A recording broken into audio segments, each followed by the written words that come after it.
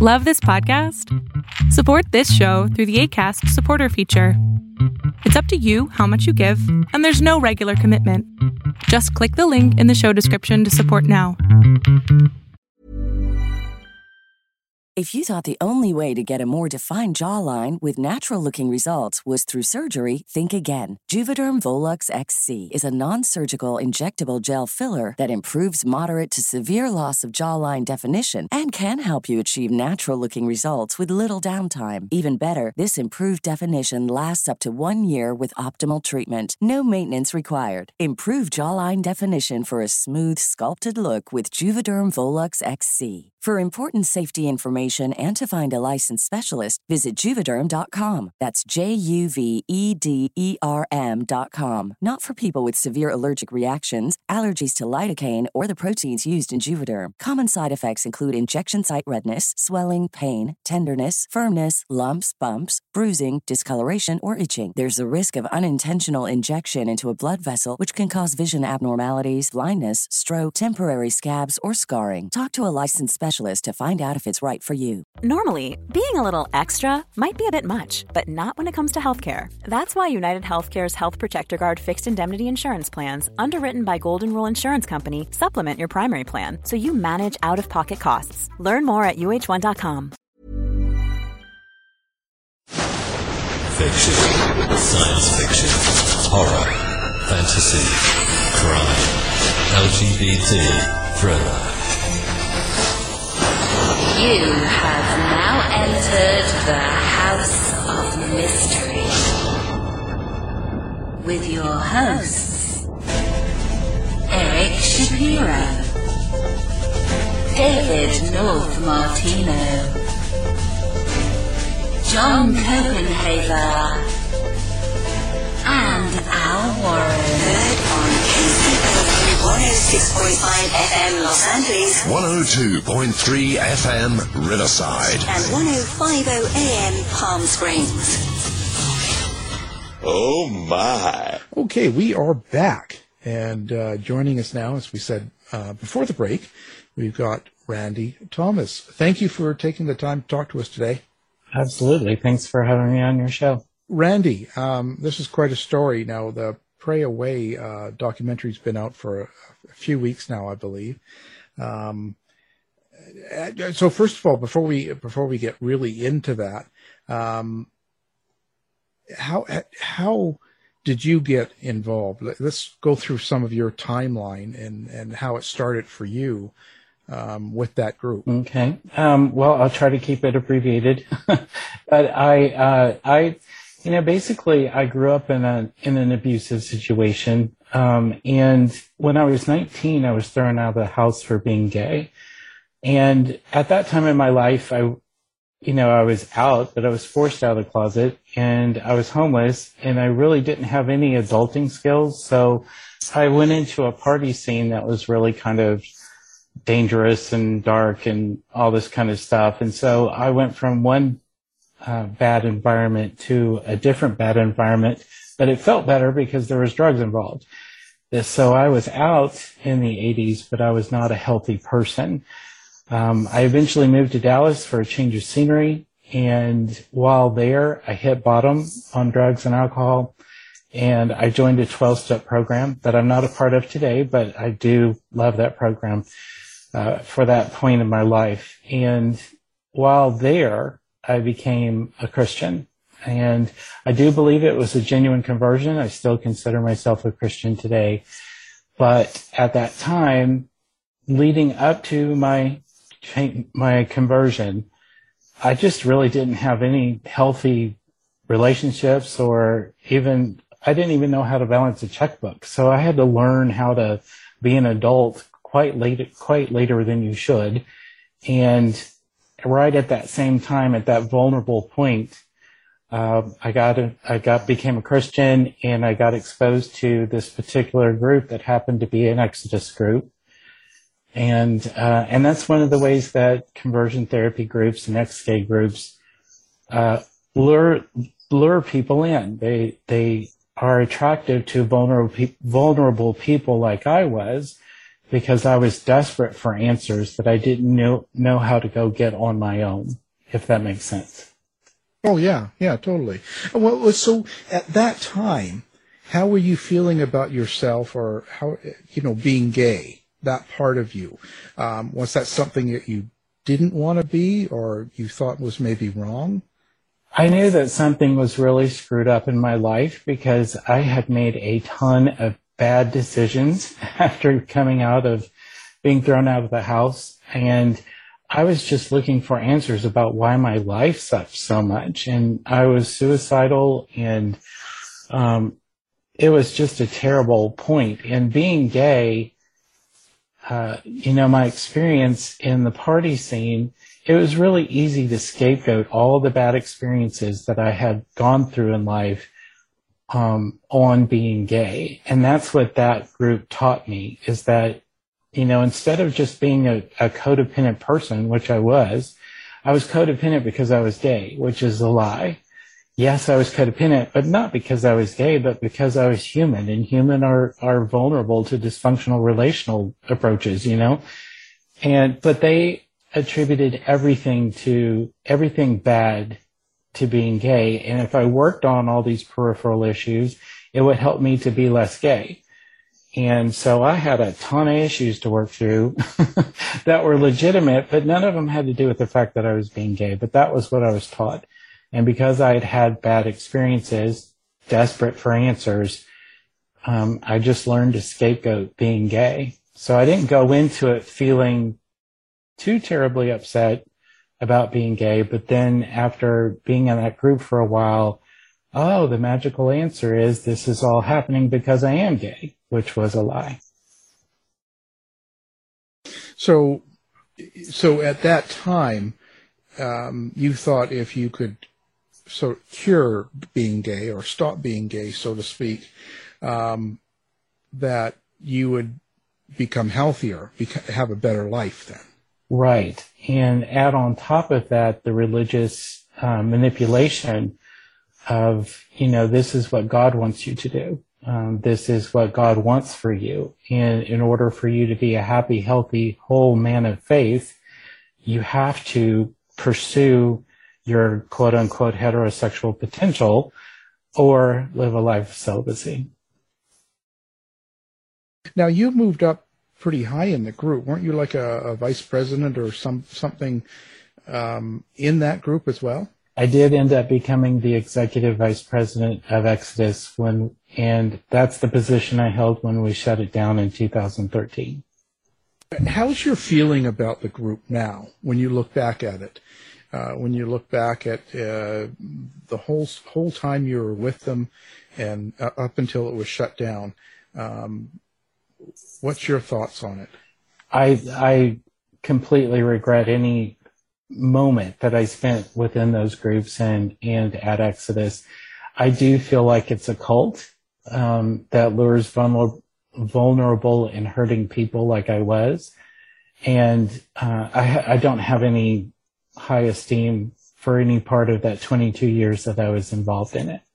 Are you now, in the communications you're doing now, like including this interview and the documentary, are you is the mindset that it's a counter movement? Like, in other words, you want to now disseminate the message that it is a cult and sort of undo the propaganda that's been out there? That's part of it. I know a lot of people aren't really interested in my need to make personal amends. But I feel like if I was going to be, because I was pretty out there publicly with my opinions before, I think it's only the right and responsible thing to get out there and say how my opinions and positions have changed, because I just don't think it would be right to just slink off into the woodwork, and not say this was hurtful, harmful, and dangerous and deadly thing that I was involved in. I mean, this ideology killed one of my friends, and that's what ripped my blinders off. So to honor his life and his legacy, I have to tell the truth. And if I was going to be public about it before, I really feel like I should be public about it now. And needless to say, in the meantime, there are still other organizations active that do what Exodus did, right? So there's the there's the narrative in terms of opening people's eyes to what they're up to, correct? Exactly. In the movie Pray Away, Michael Bussey mentions that wherever homophobia and transphobia exists, this type of conversion therapy will manifest in some particular way. And people tend to think, and it's wishful thinking, and I love the thinking of, the ex-gay or conversion therapy movement died when we closed down Exodus. That's what we had hoped.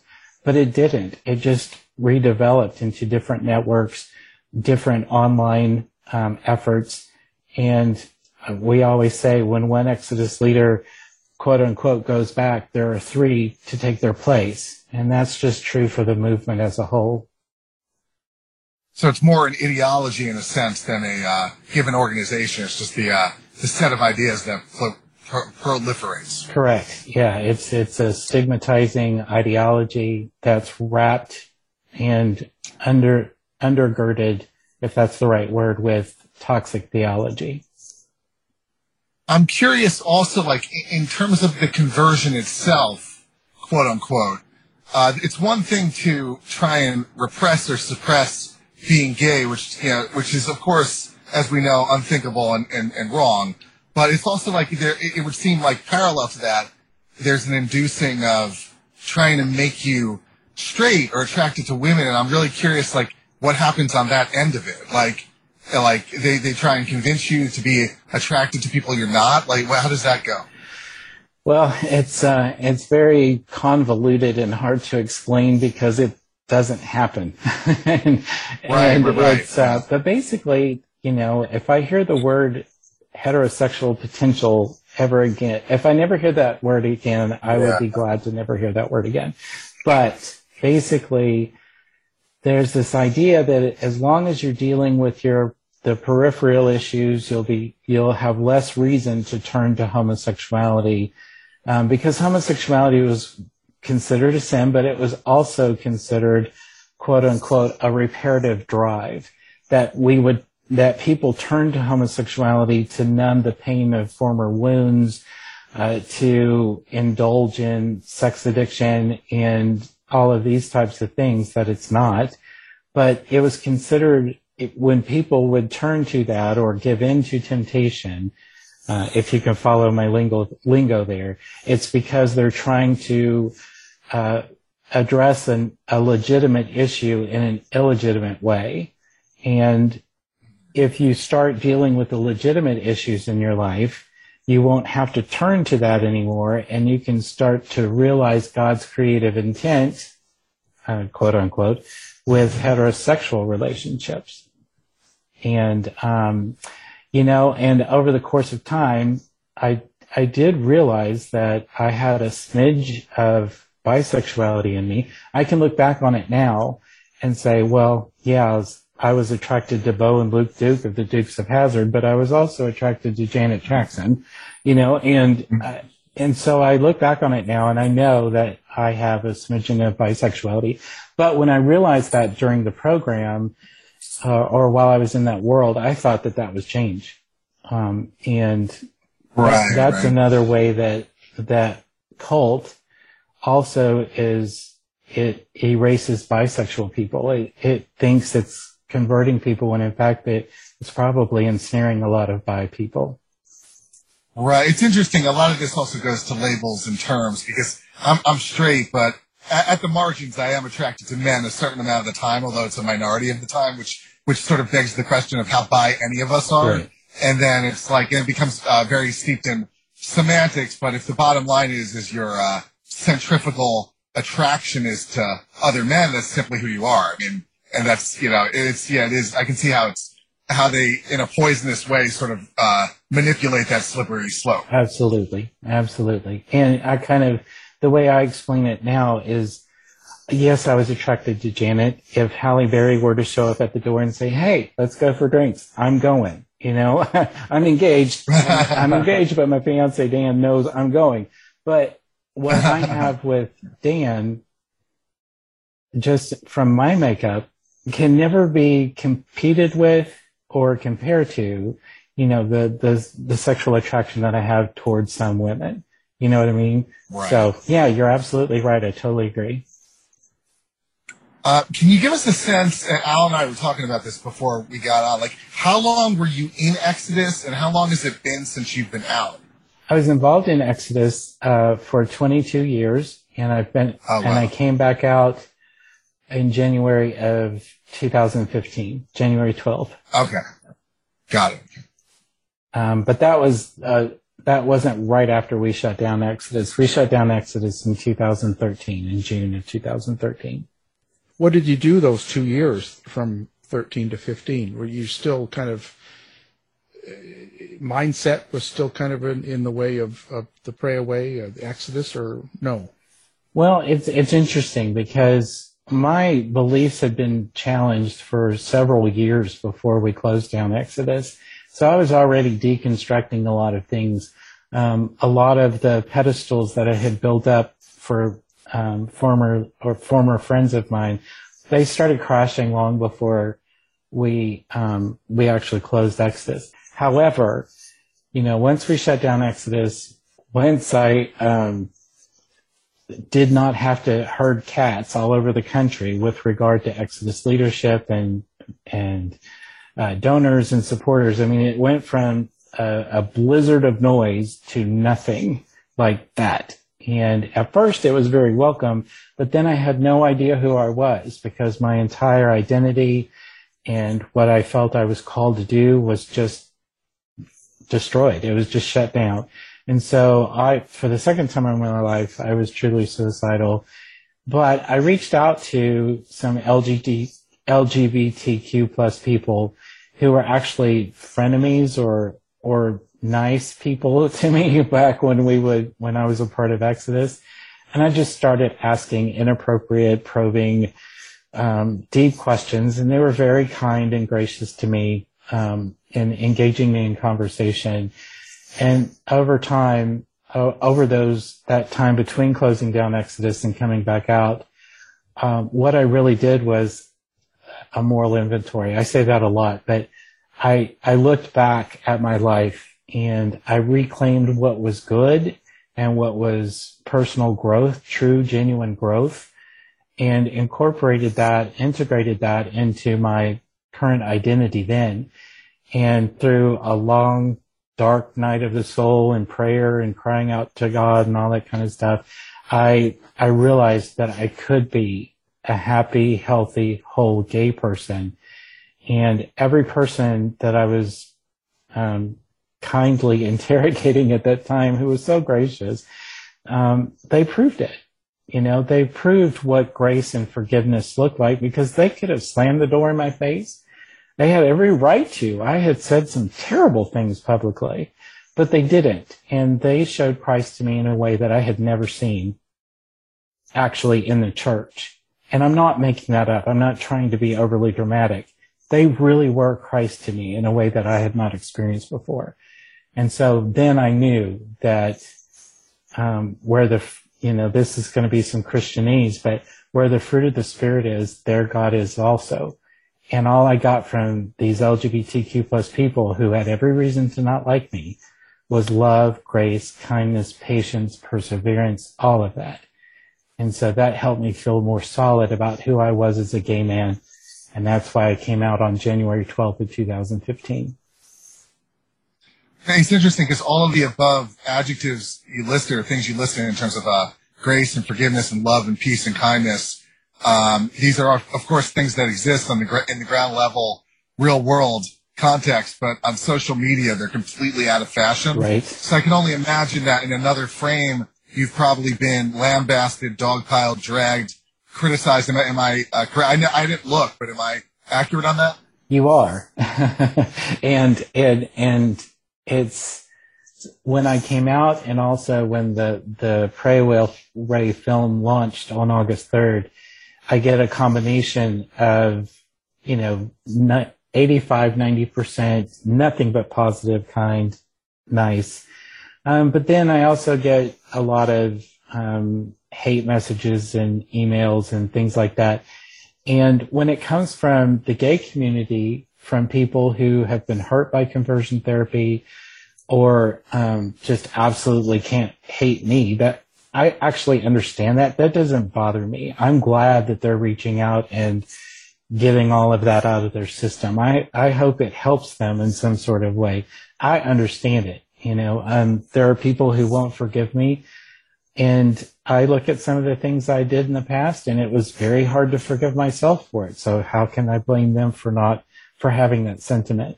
But the religious folks are what get me the most, especially former friends who should know better by now. I was an upper echelon leader. They all deferred to me. They all invited me to speak at different conferences. And as long as I was helping them find a stage to get on or promoting their resources, I was a golden boy. I was God's chosen person to be on the staff at Exodus. But the moment we started questioning all of that, they took off. They're just gone and saying really kind of horrible things. So my difficulty comes from my former friends who should know better by now, but acting like they don't. How do you feel about the Pray Away documentary?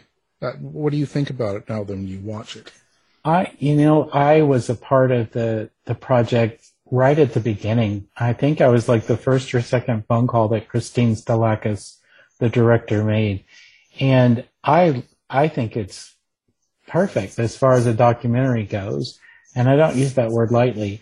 I love how she allowed us to say our own story. She didn't narrate it. She didn't impose what we had to say. She just knew how to ask questions. And I love that every person, including the current ex-gay leader, she allowed us to speak for ourselves. And the story tells itself. It's like the film has its own voice, and she didn't impose her own on it, which a lot of documentarians do, and sometimes it works. But in this particular situation, I absolutely love that she allowed us all to speak with our own voice.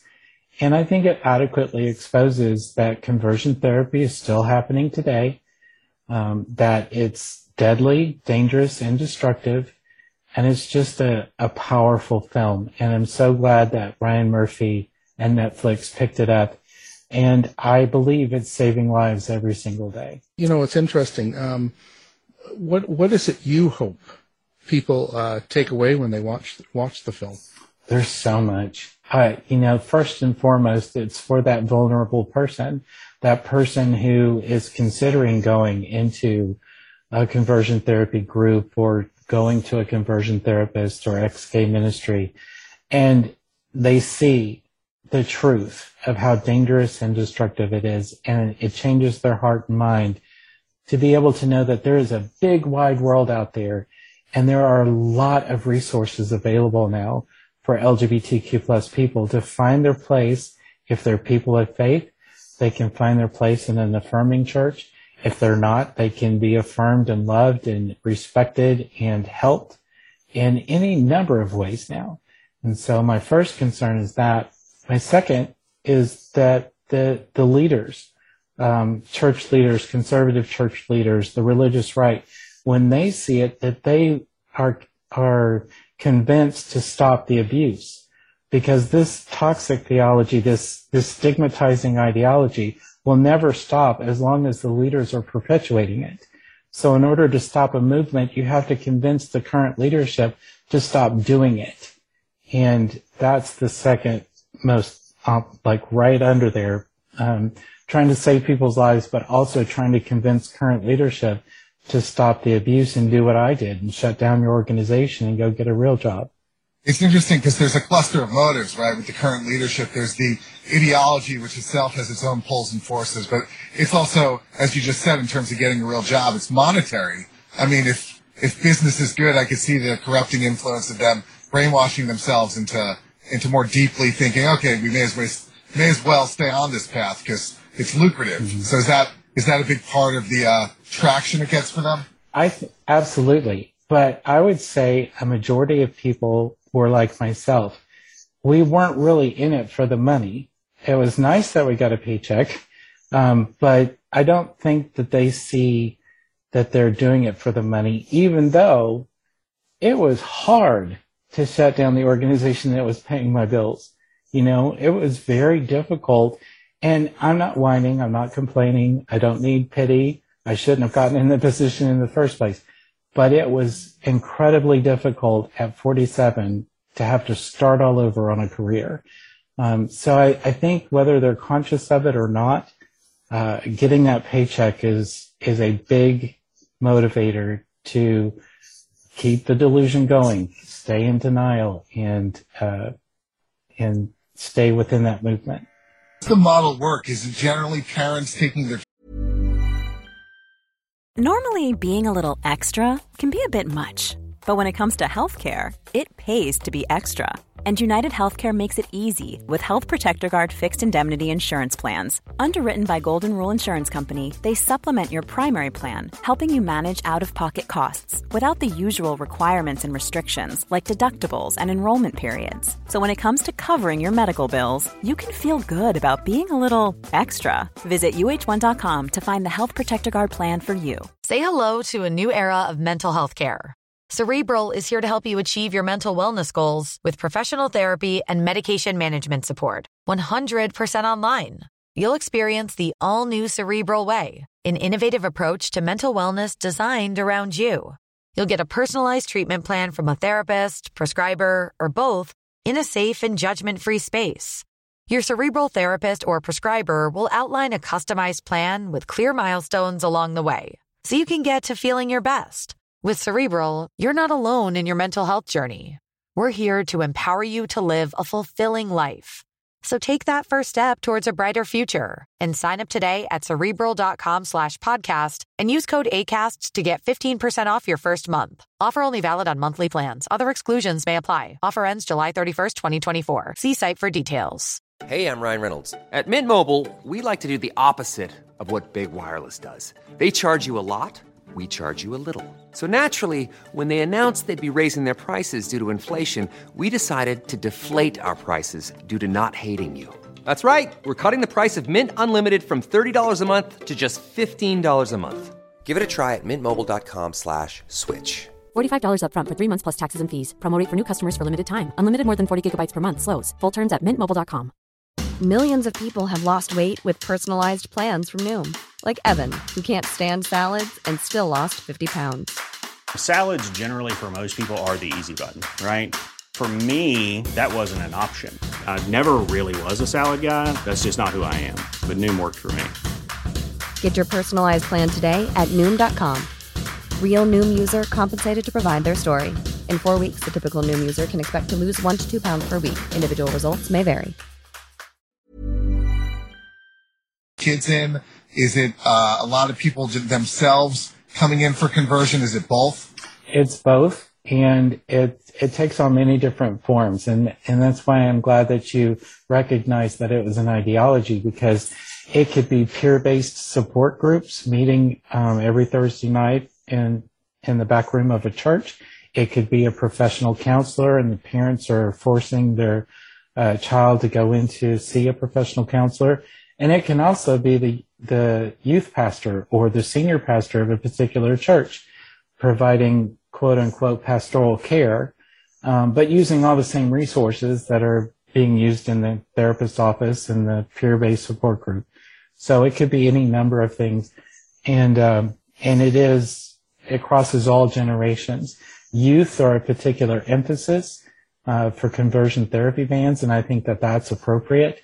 But there are many, many, many, many, many adults getting involved that I wish we could convince to not get involved. Now, you said you were in it for 22 years. That whole time that you were in the group, did you find that you were still attracted to men? Yes, and I got very good at blaming it on Satan and temptations. And after a while, your temptations lessen because you really trick your brain into not thinking about it. Because anytime you had any kind of attraction toward another man, you had to confess it. You had to, repent and try to find the legitimate issue, as I mentioned before, and work through all of it. And it was a pain in the rear and embarrassing because of the climate, to have to go to your mentor and your small group and confess that you were attracted and blah, blah, blah. But that didn't stop me from being attracted to my personal trainer in 2005. It didn't stop me from being attracted to Idris Elba. And it just, and now I look back on it and it's like, there's nothing wrong with that. That's just part of who we are as human beings. But back then it carried a lot of weight and it was painful. Did you find yourself acting out on it, or did you avoid that? No, I don't know how explicit I can get on the show, but I acted on it as far as masturbation is concerned, and that was a huge no-no as well. But as far as like going to bars and living a double life, I was one of the few that never did that. Yeah, well, I see that because with John Polk, I guess the one that was kind of a show person for the group, he was still sort of participating, so to speak. Correct. Yeah, he did get busted fleeing from a gay bar in Washington, D.C. That's not a good thing. How do you, because coming from this, like I've been partnered with a guy for over 23 years. He grew up with the Mormon influence where they would shock him at 13, because that was kind of their conversion therapy, right? Praying wasn't enough. So there's a lot of, in watching the movie, I got a lot of, I don't know, how do you say, he was pretty angry with a lot of you guys, and he's really not happy with John Polk. How do you deal with that anger? How do you, and what can you say about things to people like that feel that anger? Mm-hmm. Well, first of all, congratulations on your relationship, and I think that's wonderful that y'all have been together all that time. With regard to anger, one of the things that, like, when people bring that to me, I just want to listen first, because they may not want me to respond. They're just wanting to get it off their chest, and that's what's going to be most healing for them.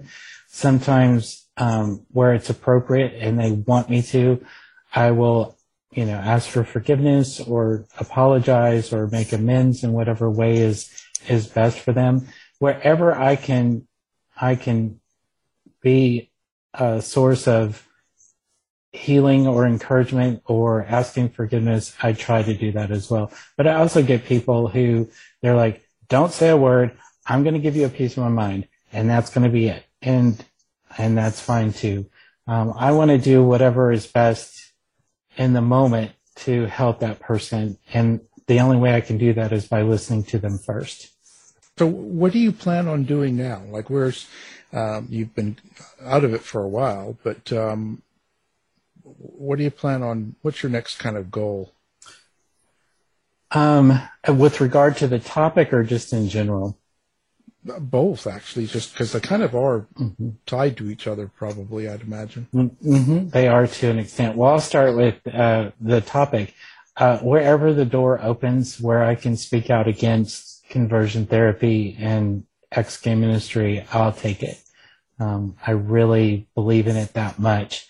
And I do that, I had an organization, but then I realized that I didn't really need an organization. I'm just me, and advocating against conversion therapy is something that I'm going to do no matter what. And so wherever that door opens to be able to end conversion therapy, I want to be a part of it if it's going to be helpful.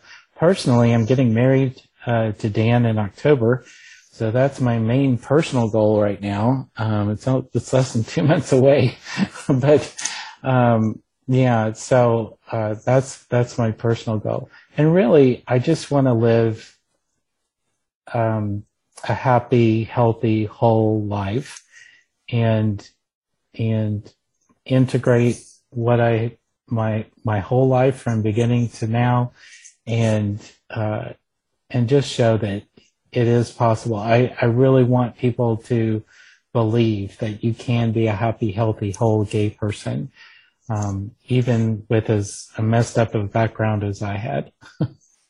I think they completely overlap in the conversion therapy and ex-gay ministry world. I've said many times, there's a gospel according to conversion therapy. There are people out there who will take this one issue, and I used to be one of them, and use it as a litmus test about whether you're a real Christian or not. And so I believe conversion therapy and ex-gay ministry wouldn't exist if it weren't infused with that toxic theology. That's why I think it's a cult, because it goes after one particular issue with all the religious terminology, and it twists it into this worldview. And so there's a complete infusion of conversion therapy and religion in conversion therapy in the ex-gay world. As far as like today, I know that Christianity is so much more big than one issue. And I've done a lot of research from affirming and moderate. I mean, I knew the conservative viewpoint backwards and forwards, but I did a lot of reading from affirming sources, and I realize now that the Bible it's been misinterpreted. It was written in particular cultural contexts. And so I'm able to hold on to Jesus' teachings and my own personal spiritual walk with Christ. But now I'm more of a universalist. I don't believe you're going to go to hell if you don't believe in Jesus. But I do believe he is the way, if that makes sense. But anyway, so I've been able to take the toxic ideology out of it and realize that what Christ taught is truly life-affirming in every single way. And if there's any scriptures that don't fall in line with those red letters, then that's not of God. And I don't believe that the condemnation against LGBTQ plus people, first of all, was translated correctly. But second of all, it doesn't fall in line with what Jesus actually taught. Right. I've read some, just so I can offend as many people as possible, I've read some beautiful things about how Christ was androgynous. I mean, for what that's worth. I mean, which utterly cut across, or utterly aligned to what you just said, that it's been my speculation without knowing a heck of a lot about Christianity, that to the extent that Christianity is intolerant, it's probably been amplified or heightened or distorted, because it just goes against the heart of the matter. Exactly. And I would actually agree with you. I've been irritating a lot of people as well. We could probably start a support group on this, but I had, I believe, I don't know about androgynous for Christ, but okay. Like the Holy Spirit, in Proverbs, the whole, wisdom is personified as a woman. She cries out at the gate for mankind to listen to her counsel. That's God describing a part of himself as a woman and calling her counselor. The Holy Spirit is our counselor. And so for God to personify themselves, and I say them as the pronoun, because I think God transcends gender, it makes it very easy to believe that the Holy Spirit is a feminine presence. Check her out in Proverbs. And one of God's names is El Shaddai, which is the many-bosomed one. So let's go irritate a bunch of people together. That doesn't take long. Just get me going on it. I'll tell you. I love it. I love it. Well, so it's been quite a life for you so far.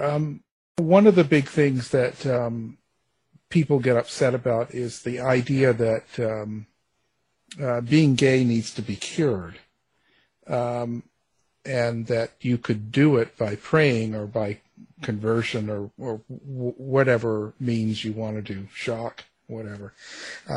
What's your thought on that? How do you answer that? What I would say to people is that there's nothing wrong with being an LGBTQ plus person. That if you're a person of faith, our God transcends gender, transcends sexuality, and is manifested in a myriad of ways in our world. And being an LGBTQ plus person is one of the ways that I believe our Creator brings beauty into the world. I, as a gay man, bring a beauty into the world as a gay man in relationship with Dan, as a bonus parent to our daughter, as a fur dad to my kids, to my dogs, my friends. That's part of how I bring transcendent beauty into the world. A trans person, a non-binary person, a lesbian, a bisexual. We have all these different manifestations of beauty and relationship, I believe, from our Creator. And why would we want to cure something that's not broken? And I get where people are coming from with that. Unfortunately, I believe that for over 2 decades. But what I'm here to tell you is all that conversion therapy and toxic theology brings is death, destruction, and danger. Whereas if you just accept the truth that God has LGBTQ plus children as well, you can enjoy that beauty. You can affirm people, and it's going to be a much healthier, much more joyful experience for everyone involved. Well, now you can tell us the truth now. So, are you allowed to listen to Madonna and all that stuff now? Are you going to clubs and dancing up a storm and all that? You know what? Absolutely. People say all the time Madonna made them gay. I'm old enough to say no. Bo and Luke Duke from the Dukes of Hazzard made me gay, because if you ever watch them slide across the General Lee, Yeah. Well, Madonna doesn't make people gay, just like Lady Gaga, any of that. She just sings a lot of songs that people, it's sort of supportive. That she had a lot of good songs. No, I'm teasing. Yes. I know. But yeah, that's great. So, so you're living a free and pretty good life. And how has it been going around in public and doing things? Has it been pretty good for you, or not really? Just like in day-to-day stuff? Yeah. Yeah, it's been good. It's been interesting because now that I'm open out and all that other stuff, I'm going to hold Dan's hand in public if I want to, and unfortunately, even here in Orlando, which is very open and accepting, we get called names there about 4 times, I guess, over the time that we've been together. And so that part, as far as being targeted for being gay men, that's something the LGBTQ plus community is more than used to, unfortunately. So that still happens. But I love it that, like, where I work now, people ask about him. And it's not some weird thing. It's not, oh, look, it's Randy the gay guy. It's like, hey, Randy, how's Dan doing? You're getting ready for your wedding? It's just normal stuff. And I love that. And I never had that before. Where do you work now? I work for a very large telecommunications cable company. Okay. And congratulations on your wedding, by the way. Thank you very much. I'm very excited. It's my first one. Oh, very exciting. Yeah. Hopefully my only one. Yeah. Oh, yeah. Yeah, you don't want to hope for more than one. That's right. That's too much work anyway. I came out twice, and that's not recommended at all. So I just want to be married once. So yeah, how is it with your family? I'm very glad you asked. It's so much better now. It's been quite the journey. Like when I came out in 2015, my mother was not happy. But since I started dating Dan, I intentionally didn't try to force anything on her, but I would, like when she would call or I call her, she'd ask me how I do it. I always included how Dan and our daughter was doing. And I think that really kind of helped her see that it's just normal. And she and my stepfather are so far planning on being at our wedding. So that's a huge huge thing for our relationship. And we've been able to communicate more honestly now for quite a while, but that's a big deal for us. Were they quite religious, your parents or your family? Actually, they weren't. I mean, my mother was raised as in a, it's literally called Primitive Baptist Church in rural Tennessee. But she left that at a young age. So we were Christians, but it was only nominally. So we weren't raised in the church. Do you have any brothers, sisters, or anything like that? I do have a younger brother and 3 nieces, and yeah. It's going okay with him, like everything? He's always been affirming. Yeah, so it along those lines, it's going great. Now, where do you want people to write in, find you, get a hold of you, or communicate with you? Sure. They can find me at my blog at randythomas.blog.blog. And on there you have all my social media links, as well as a contact form if you want to contact me directly privately. You can do that there as well. We'll have that linked up as well. Thank you. People can do one click and find you. And, everything's good. You have your Grindr site on there too, or? You know what? No, one wedding out. One. I always got to ask. You never know. Right. Maybe he's had one that he doesn't use anymore. Right. just for display purposes. Yeah. Maybe the two of them use it. Come on. Right. Yeah, that's true. I have to have an open mind. You are just trying to get me in trouble. That's what I'm about. I'm known for that. I think I definitely deserve some acclaim for during the Dukes of Hazzard references. I didn't say anything about the Confederate flag, so we didn't open that can of worms yet. I'm just playing around with you. Well, see, but you see, the thing is it took me 2 seasons to figure out Daisy was actually a recurring character, so I didn't notice the flag. Right. I was too busy looking at other things. Yeah, fair enough. There's the correlation. I mean, not to overreach in the whole thing. There's a correlation between being closeted and being homophobic. I mean, correct? Yeah. Very true. Absolutely. Yeah. Mm-hmm. Yeah. And it's just, I don't know. People deal with things like gay has been a hot point for a while, and people deal with it differently. It's also who you grew up amongst and who's around you at the time, your friends, your school. There's a lot of things that get involved. I was always lucky because I was growing up in school in Vancouver in Canada, and it was pretty open. So different world, different world. Yeah, it's not luck of the draw on so many levels, like your environment and your culture, and yeah. Go to grad with a guy.